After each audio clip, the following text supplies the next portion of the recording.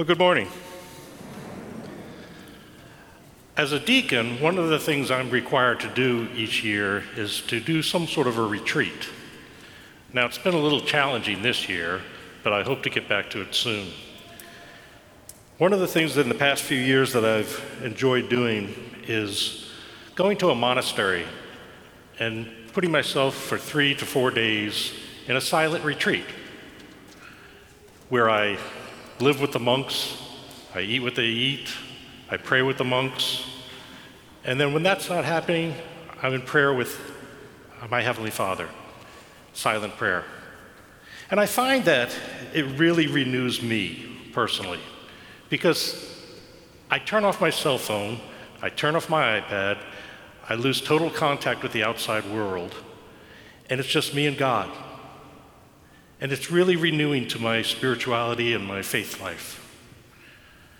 Now, in monastic terms, they have a phrase that they say, and it goes like this: go to your cell, and your cell will teach you everything you need to know. If you leave your cell, you'll come back less of a person. Now, again, in monastic terms, the cell has two meanings. The first meaning is the room that you live in. And it's usually a very small room. It has a bed, a dresser, some place to hang your clothes, a desk, a Bible, chair. Maybe if you're lucky, you get a sink in there. But that's it. That's all you have. And that's where a monk goes to spend time in prayer and study and meditation. Now, the other term for cell is what makes us who we are.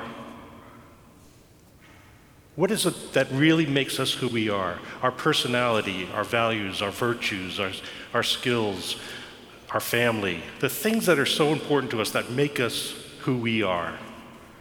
That's called a cell. So if we listen to it in those terms, if you go to your cell, it'll teach you everything you need to know.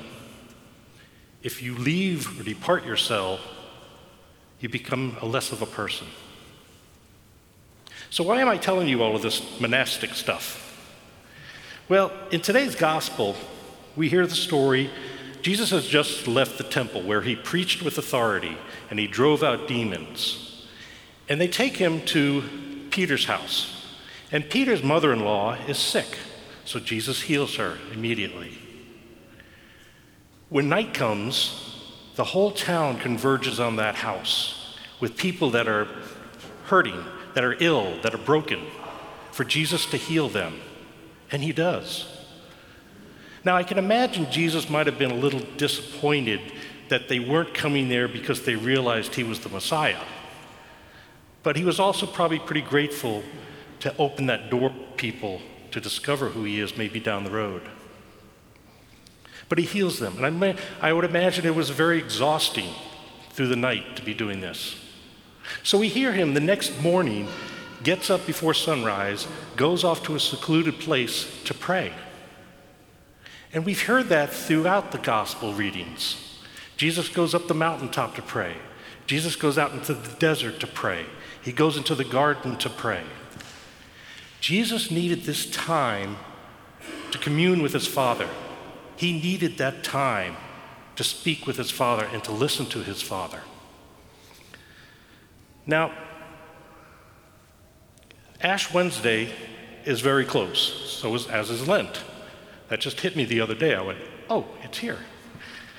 I would like to propose something for all of us, myself included, that during Lent, and you could start now too if you wanted to, we take 5 minutes and give that to God.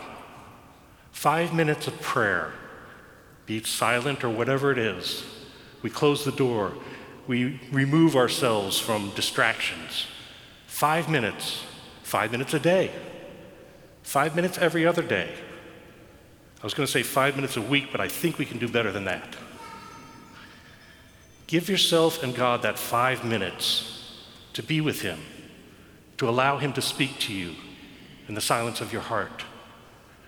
I think at the end of Lent, if you do that, you're going to be longing for that time and want that time. I'll leave you with one thought.